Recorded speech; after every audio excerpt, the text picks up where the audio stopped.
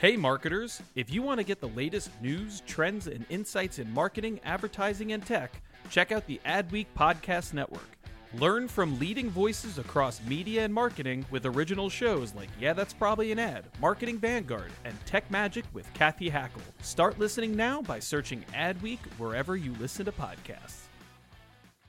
My dad works in B2B marketing. He came by my school for career day and said he was a big ROAS man. Then he told everyone how much he loved calculating his return on ad spend. My friends still laugh at me to this day. Not everyone gets B2B, but with LinkedIn, you'll be able to reach people who do. Get a $100 credit on your next ad campaign. Go to linkedin.com/generate to claim your credit. That's linkedin.com/generate. Terms and conditions apply. LinkedIn, the place to be, to be. Hey there, are you ready to elevate your personal brand or company? Meet Viral Growth, your one-stop shop for video content and audience building. Imagine growing your brand organically on social media without the hassle of editing videos for hours. With Viral Growth, it's a breeze. They handle the brainstorming, scripting, and editing while you simply just hit record. And don't worry about your niche. They cater to everyone, from business and marketing to health and wellness. Are you ready to make waves in the social media realm? Visit viralgrowth.io and use code ADWEEK, that's ADWEEK, all lowercase, and get 10% off your plan.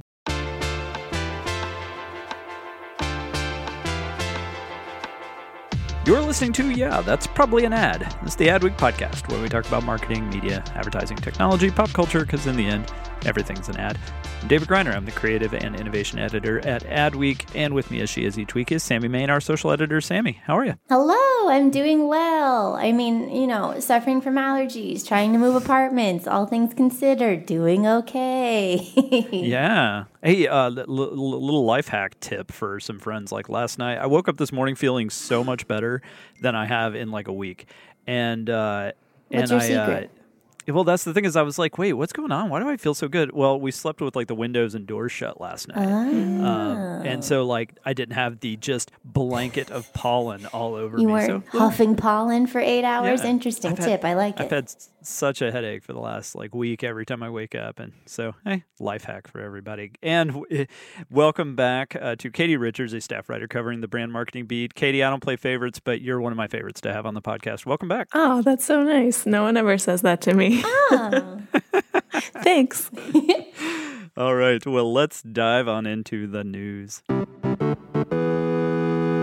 All right. One of the, I kind of picked two, the talkers. It wasn't a big news week on the advertising world, but there were some pretty interesting debates around some of these.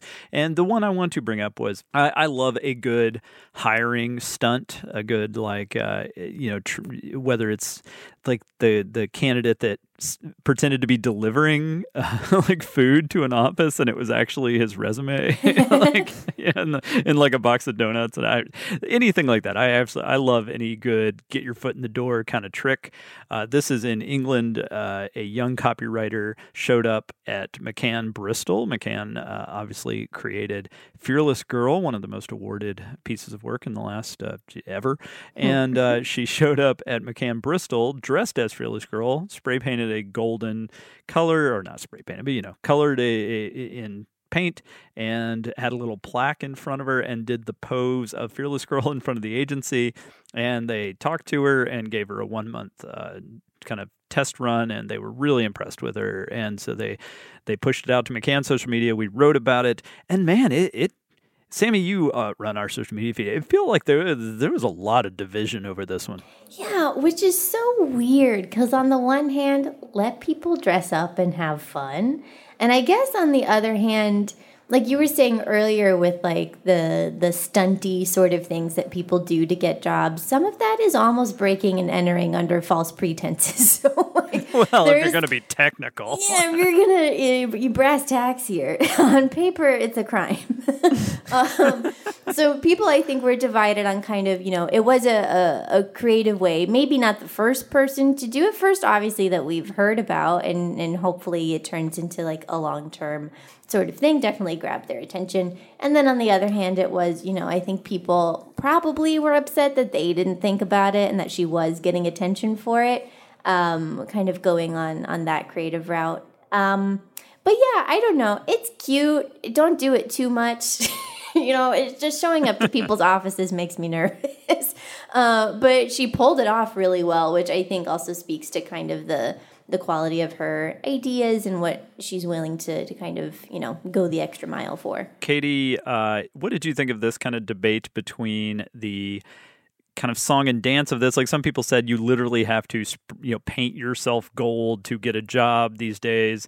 What do you think of that, the balance between that and just having a really clever idea? Yeah, I mean, I'm sure she could have gone about and sent her resume in and, emailed people and tried to get a meeting. Boring. But yeah, I take it all back. That's not fun at all. You have to be creative these days, I think, to get attention. And I think, if she's willing to go and paint her body gold and stand outside in like a statue for however long she did, I think that shows she's dedicated and willing to kind of do whatever it takes to get the job. And, when she gets it, get the job done. So I thought it was really clever. And I don't really understand why people are hating so much. Maybe, like Sammy said, they just didn't think of it first. But yep. I liked it. I'm a big fan. I think I've told this story before, but I actually got my first advertising job through a stunt. Did I tell you guys about this? No. I can't remember. I feel like it's come up at some point in the last 2 years on this show. But basically, I wanted to work at this ad agency. I had zero background in advertising. This is probably, what year is this now? We're in 2018. So this is like 2005 or 2006. And I only had a newspaper journalism background, so I had this great cover letter resume for applying for journalism jobs, but then I just shredded it, and I was like, I have to start over. I have to get their attention, because I can't say, well, I've been working at these other agencies and I've done all this great stuff, because I hadn't. And so instead, I wrote my cover letter was a memo written a year in the future to the creative director, basically saying like, hey, boss, just wanted to recap all the stuff we've accomplished in this year ever since you decided to take a risk on this dude who had no experience whatsoever. And then I just referenced their clients and made some jokes. And one of their big clients was Little Debbie. And I said, like, we helped launch the unfortunately named Little Debbie Nutbuster. And later he told me, you had me at Nutbuster. But he called me. He was like, normally we would never bring in someone who did not have experience. But he was like, well, we'll temp you, we'll test you out. And I came in and, they basically saw that it was a good connection, and I started full time. And that was it. I was there for 8 years. And then next thing you know, I'm at Adweek. So, you never know. Stunts can work. I would say mine was kind of on the easier side. I didn't have to physically paint myself. I get the argument that it should be about talent, but I feel like this is an extension of your talent, right? For sure. It's an example, just kind of a more real life, in your face example of the ideas that you have. And then once you're in the door, prove it. Yeah. Well, and I feel like activations are such a big part of what we write about. It's like that is the sexiest part of marketing right now. Activations is kind of a lame name, but you guys know what I mean. Like out of home, stunty, like you only have to do it once. You only have to do it in one little place, and it'll blow up and go viral globally. And that's definitely what happened here. But, I tweeted about, like, I took some screenshots of some of the responses, and people are just so bitter and lame, and they're just like, oh, this is so dumb. This is sad state of affairs for this industry. And I'm just like, God, you guys must be the worst to work with, to be around. So just jaded. Miserable. Have fun. I know, it's advertising. Yeah, it's supposed to be creative. That's like what the industry's built on. Right. I mean, I get it. I'm I think the three of us especially are very cynical about advertising. But when you see like a young person embracing something, and some people point out, well, Fearless Girl is problematic and blah, blah, blah. I'm like, true. But like that doesn't negate, if you want to go work at McCann, like what I loved is the specificity. She can't go do this at like Crispin Porter. She can't like show up dressed as Fearless Girl at Ogilvy. And so, it was hyper targeted. Anyway, I definitely check out that story. You can just look for, I think the headline is "This Copywriter Scored Her First Job by Showing Up at McCann Bristol Dressed as Fearless Girl." So you can dig that up and let us know what you think. We're at podcast@adweek.com. The other story I wanted to talk about is one that Katie, I believe you wrote about gender balance in mascots, right? Yes, I did. I love this topic. It got me like, it's one of those things, we think about gender balance, we think about diversity a lot in marketing, but mascots and icons is just something where I think they kind of get a pass sometimes. Yeah. and it was great to just like see. So tell us some of like the numbers. Tell us kind of the state of gender balance in the brand mascot and icon world. Sure.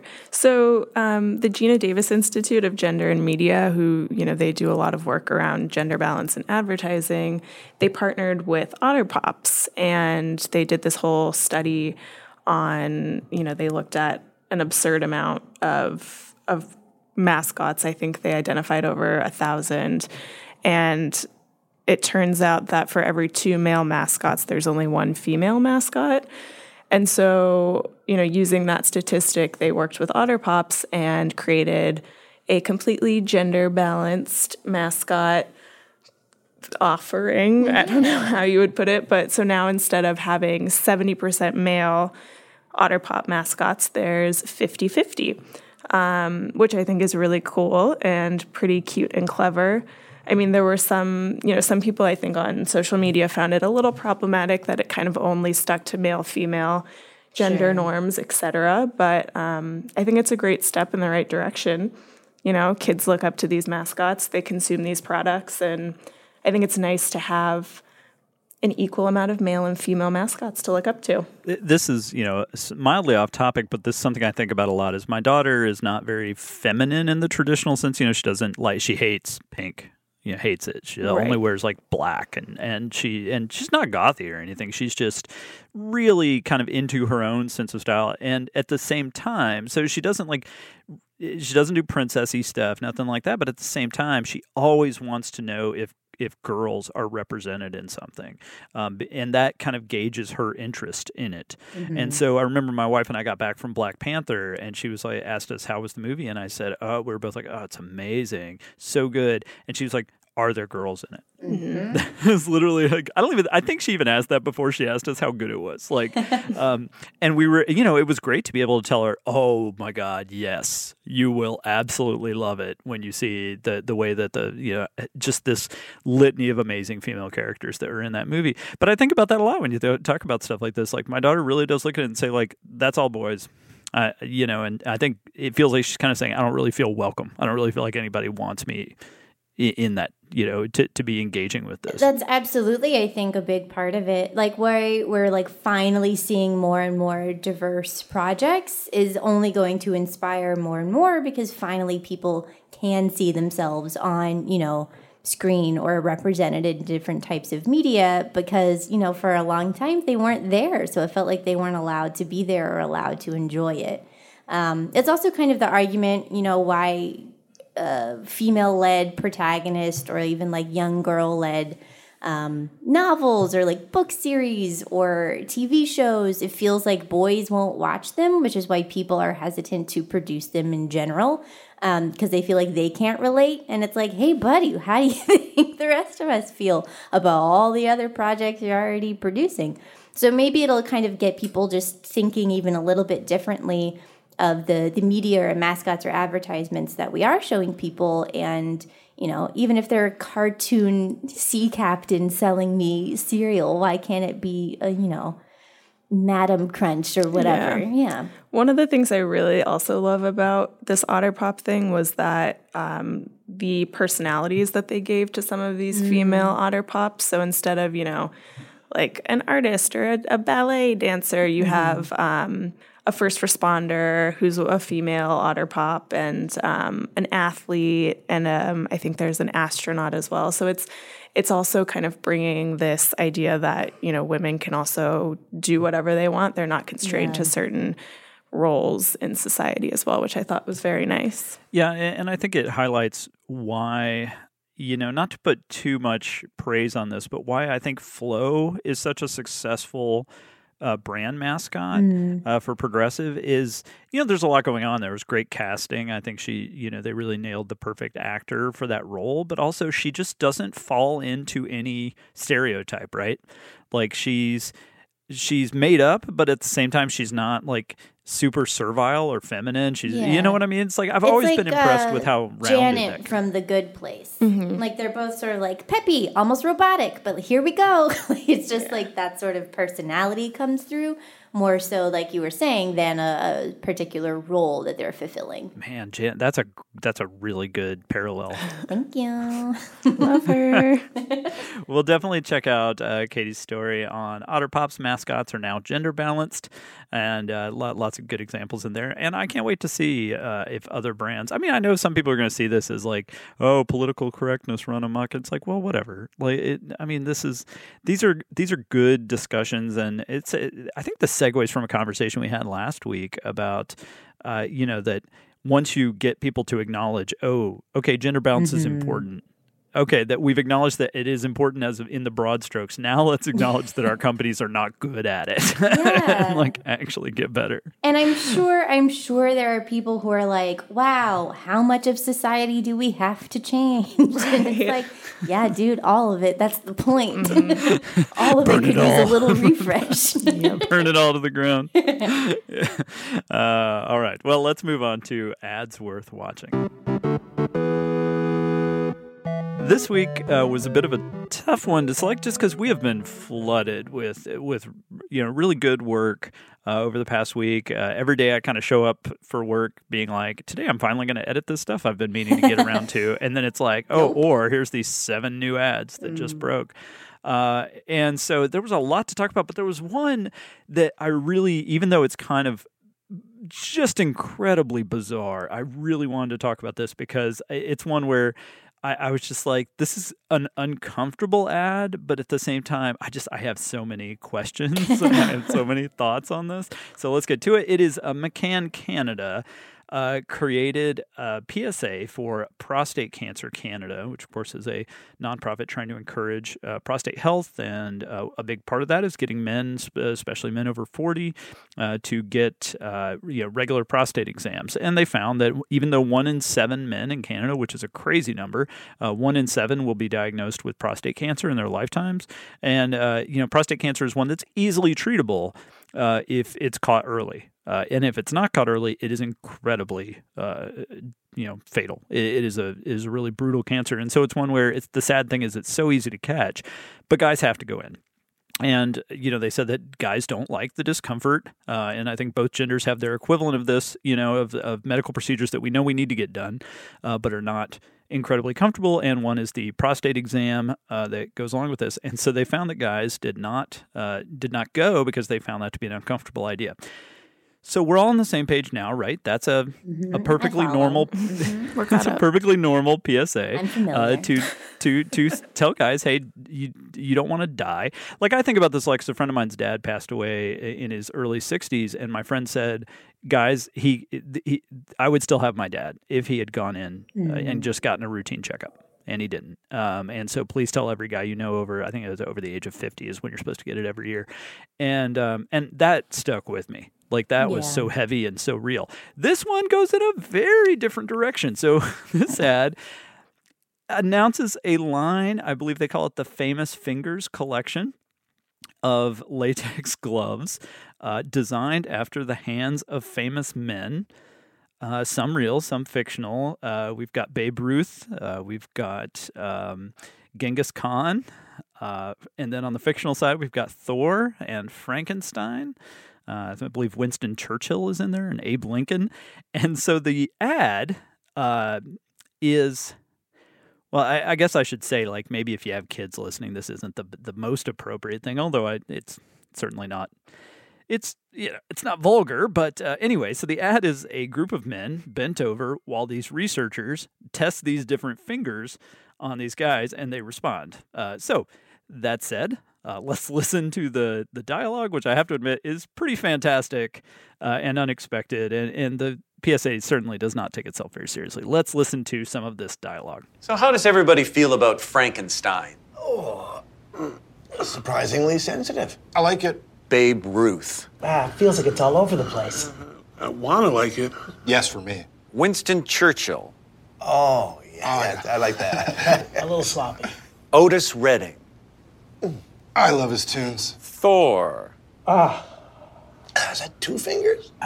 I really like that one. As our testing continues, we'd love to hear from you. Is there a finger famous enough to get you tested? All right, so I think there's a pretty basic question here, which is, does this ad do more good or more harm? Like, are guys going to walk away from this ad being like, yeah, I should really go have that done? Well, there's other questions I also have about it. What I do think is that maybe, like you were saying, it does take it in a more lighthearted direction, and maybe they can laugh about it and about how silly they've been about it, and maybe that will convince them of like, oh, okay, sure, it's uncomfortable, but look at us making fun of it. Good point. But really, though, I don't know. Is the joke still funny that guys are uncomfortable about butts? Like, I don't understand why this is the line that humor is still towing in 2018. I don't know. I mean, like you said, the dialogue is super funny, and some of it feels almost improvised to me, because some of the lines end up like critiquing the men themselves of like who these famous fingers are about, and that's hysterical. Like, that combo of highbrow, lowbrow is completely up my alley, and I love that.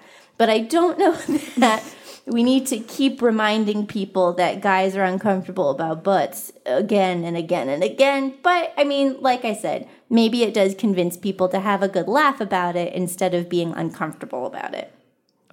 My favorite line is when the guy says, I want to like it. Or when he calls Winston Churchill, I think, sloppy. Katie, what did you think? Yeah, I'm still on the fence about it. I don't know how I feel. I mean, I don't know if it's. I think to Sammy's point, maybe it'll help people be like, oh yeah, this is silly, like, but let's be serious and go like take care of ourselves. At the same time, I watch it and I'm like, did I just watch like a comedy special or something? Like, is this really a PSA? It didn't feel like an educational PSA to me. It just felt like an SNL sketch in a way. Mm-hmm.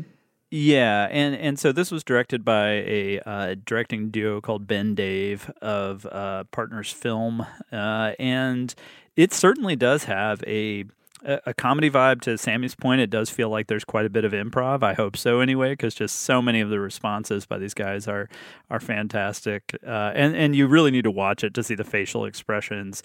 I guess my criticism from a creative standpoint is that it doesn't really land the point. Which is that the best finger is your doctor's finger. Right. Mm-hmm. Like that, they don't really take that home. And so at the end, you're just like, okay, so these guys, like, they didn't seem to hate it. I mean, I'm glad that they didn't look comfortable either, but at the same time, they were like, yeah, I like that. Yeah. You're right. Okay. It didn't deliver, not necessarily the punchline, but like the actual message. Mm-hmm. All it delivered was like, yep, prostate exams. You put fingers up there. Yeah. And it doesn't follow through with like why or how important it is or anything. It's just kind of only focusing on the discomfort and not about what it can do. I don't know. There's something missing here, and I think we can move beyond the very base joke of, like I said, guys who are uncomfortable about getting their butts touched. No one loves it. Everyone, like you said earlier, David, everyone gets medical exams that are not great and frankly should have evolved by now. Mm-hmm. But here we are getting them. Yeah, so I talked to at least digitally, I talked to the folks behind it. They sent us some statements behind about this. Hey, I didn't comment when you said up my alley, but no, I didn't intend it, but it was fun. So basically the context around the campaign makes a lot more sense, but like, okay, if you don't read the article in Adweek, I do wonder how much of the context you're really going to take away. Their point was twofold. One is the somewhat obvious one. We want to normalize the conversation. We want guys to feel more comfortable and success, right? Here we are. Here we are on a podcast talking about it. And I love that aspect because, again, I've seen the toll of this disease and it's horrible. And so, yes, let's really get that conversation going. I think the part that they just don't quite land is this idea that we wanted to really get it, we wanted to make a joke of the fact that, okay, if you're not comfortable having your doctor do it, would you be more comfortable if it was someone you admire or someone you like talking about, like a sports star or a superhero?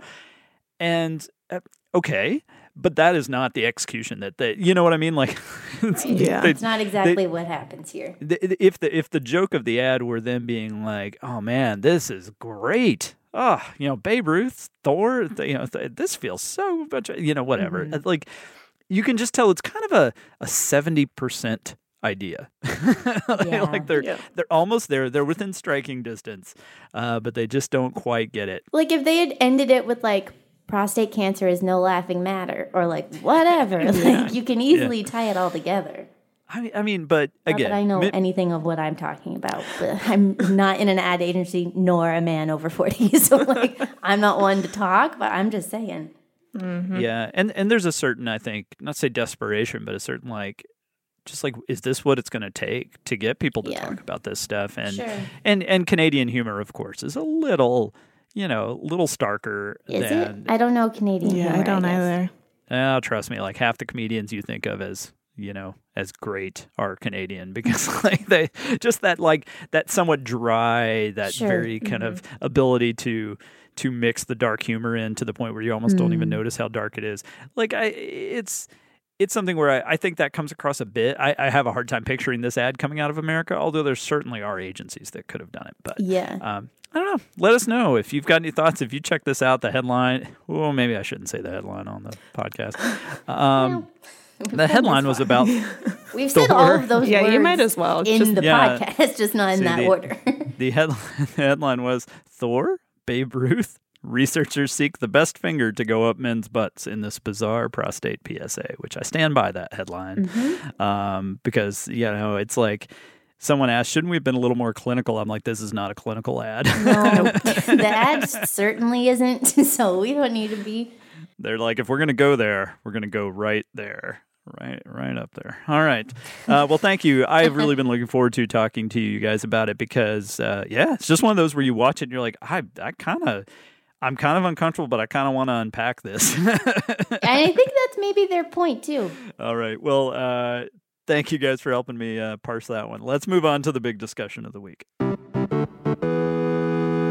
All right, in our print edition this week, it is our annual list of media all-stars. These are kind of the big names in the often underappreciated world of media planning, buying, strategy, which we've talked about quite a bit on the podcast in the sense of this used to be, no offense, as I always say to the many people in media, it really was the most boring aspect of marketing. It was spreadsheets. It was a lot of sorting by CPM and just whatever. I am diminishing the amount of work that goes into it as always. But it just wasn't that sexy. And so when I worked at the agency world, there were no real drive for anyone, especially from the creative side, to go into media. These days, media is creative. I think, again, getting back to the point of activations are such a huge part of it, and you can't come up with a killer activation if you're not thinking both in terms of the creative and in terms of the media of where this is going to live. I think back to the misspelled diesel story. That was one you covered, right, Katie? Yeah. That's such a perfect example, right? That is a media play in the sense that it costs a lot of money to build a fake knockoff store for your brand, misspelling diesel, but really requires a perfect partnership of those two. And I felt like that really came across in this year's list. So without further ado, let's talk about, by the way, every time I use that phrase now, I think of someone tweeted, I wish I could remember who, but said what if I want further ado? That was his whole tweet, and ever since then I'm just every time I say it I'm just but maybe someone wants the ado. Okay, so our two big awards that we give each year are the Executive of the Year and the Rising Star. This year, the Executive of the Year, not really a surprise necessarily, is John Moore, who is the global president of MullenLowe Media Hub, which was also our media agency of the year. Those tend to go somewhat hand in hand. He, it's an interesting profile. He is a relatively straight shooting guy, as you can see from the number of obscenities that we did not censor in his quotes. He basically talks about how their big challenge was, as you may know, MullenLowe is now one company. It used to be two, Mullen and Lowe. And a few years ago, I think 2015, they merged and became MullenLowe. And a big part of that was that they had to merge MediaHub, their media agency, with Profero, which was Lowe's media agency, and they had to kind of mash them together. And he talks about there were some skeptics about whether that was a smart idea, whether that would work. But since then, they've won Netflix, Ulta Beauty, Royal Caribbean, Chipotle, Lenovo, lots more, some really coveted accounts. And they're based in Boston, as is Mullen, and they are starting to grow into London, into LA, into these other markets. So it's obviously been quite successful for them. So congrats to John Moore at MediaHub. And our rising star, really interesting one for a few different reasons, Alexis Toney at Laundry Service. She is the director of media strategy. And she really talks about how she's a cord cutter. She's very kind of, in the big scheme of these things, young and modern, and approaches things from this very, like, hey, all these things need to work and play together. You can't have all your media spread out and all these conversations spread out. She talks about how a good example of that is Papa John's rolled its media and its creative accounts together with Laundry Service recently. But she admits, like, even within the agency, that the creative team and the media team still work pretty separately. And so that's a big challenge for her. But Katie, let's pause just for a second there and talk about Laundry Service. I feel like this is one of those agencies that almost out of nowhere became like one of the most talked about agencies. Yeah, I mean, I met with them a little while ago, maybe like 2 years ago now. And I went into their office space, and, if you walk in there, you can tell it's just a very youth-driven, millennial type place that kind of came out of nowhere. But yeah, they're very digital first. They are very social media driven and very social savvy. I feel like a lot of the people that work there have tons of different side hustles and, are very big, on the influencer side. I don't know. Yeah. I don't know a whole lot about them. I just know their culture is very like, embedded in culture and like what's hot and what's going on. So yeah, it feels like it's one of those shops that you almost blink and they have blown up into being like one of the most respected shops. Droga 5 did that quite a few years ago where, you heard the name mentioned 2 or 3 times and all of a sudden they're one of the best agencies on earth. Now, obviously, they had David Droga behind him who was already a superstar, but still, a lot of superstars found agencies that don't really ever break out on their own. I won't name names. But yeah, Laundry Service, it's a really fascinating agency. You're going to hear more about them, not to spoil anything, but we've got more stuff coming up about them. And a few other names I just want to throw out for my own. Carrie Pearce is the director of social at OMD USA. What I like about Carrie is she writes for us occasionally. She writes opinion pieces, and I am super snooty about, as Sammy probably is too, about social media opinion pieces. Woof, yep.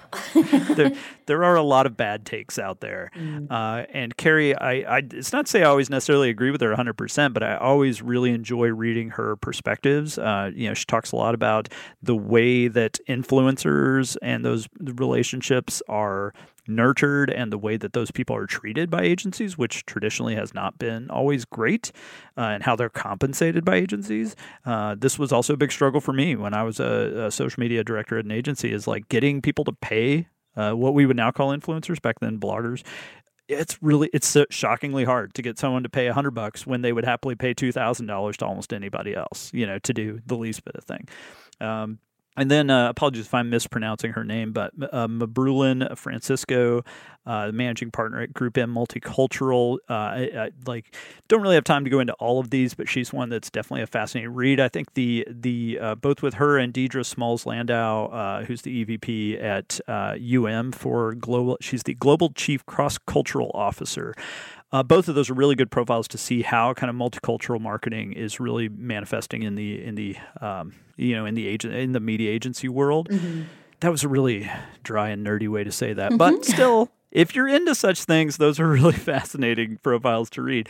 But Katie, tell us, you wrote up 2 folks from Horizon Media. Tell us about those. Sure. So the first one I wrote about is Eva Kantrowitz, and she's the EVP Chief Strategy Officer, Brand Development.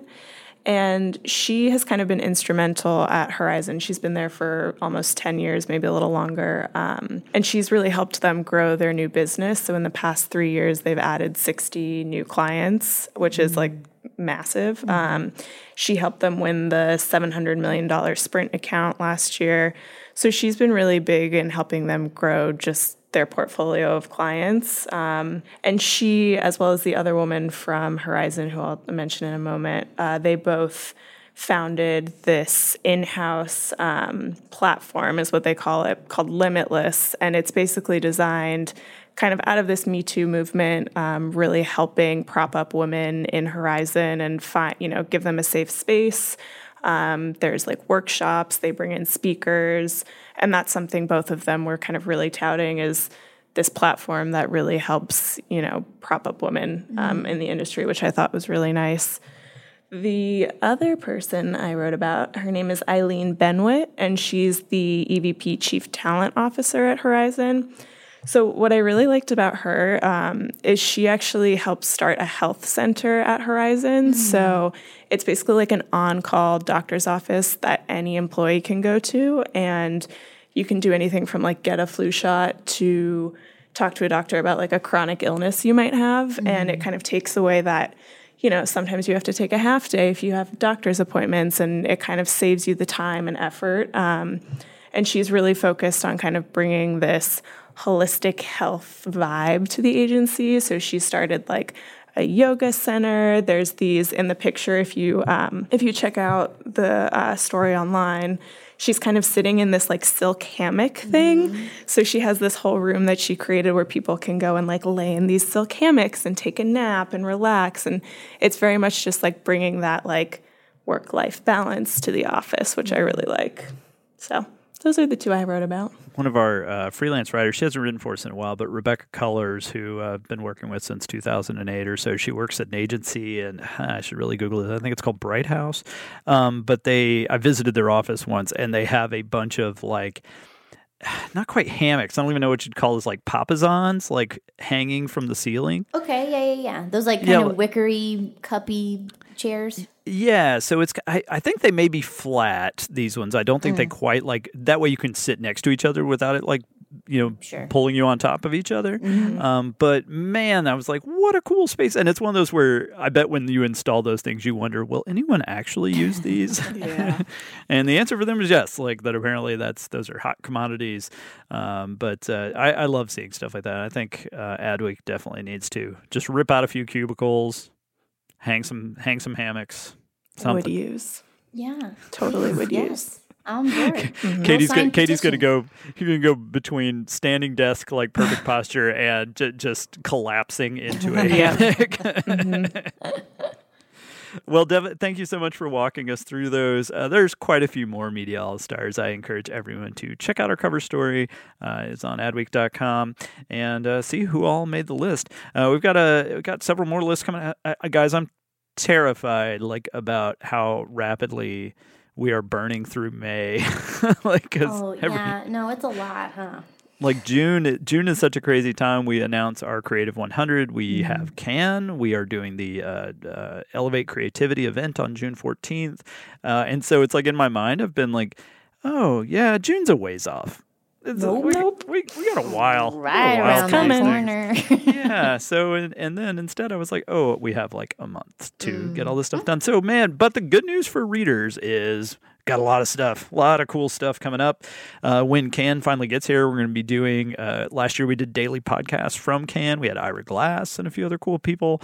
So I'm already lining up some really fun ones for this year. So stay tuned for that. And we're going to have just tons of content. And Sammy, you're going to Cannes this year, right? I sure am. I'm already stressed about packing and traveling.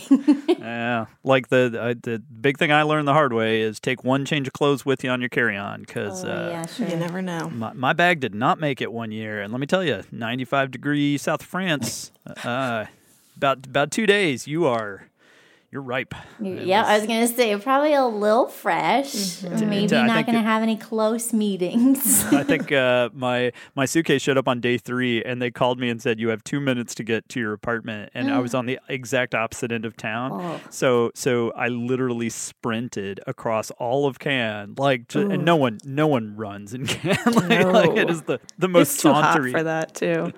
And so I'm just like tearing ass across Cannes, like at a full tilt, wearing like a dress clothes coming from a work dinner. And I was just like on the phone, just yelling at him in French, like, do not leave. I am coming.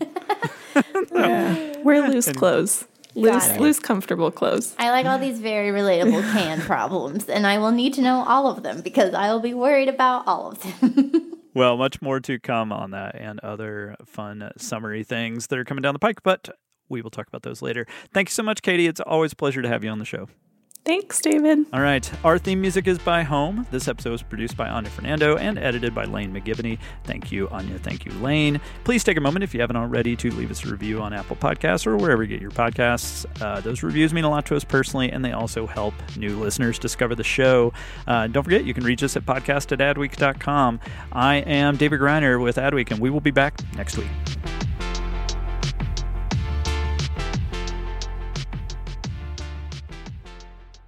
Hey there, are you ready to elevate your personal brand or company? Meet Viral Growth, your one-stop shop for video content and audience building. Imagine growing your brand organically on social media without the hassle of editing videos for hours. With Viral Growth, it's a breeze. They handle the brainstorming, scripting, and editing while you simply just hit record. And don't worry about your niche. They cater to everyone, from business and marketing to health and wellness. Are you ready to make waves in the social media realm? Visit viralgrowth.io and use code ADWEEK, that's ADWEEK, all lowercase, and get 10% off your plan.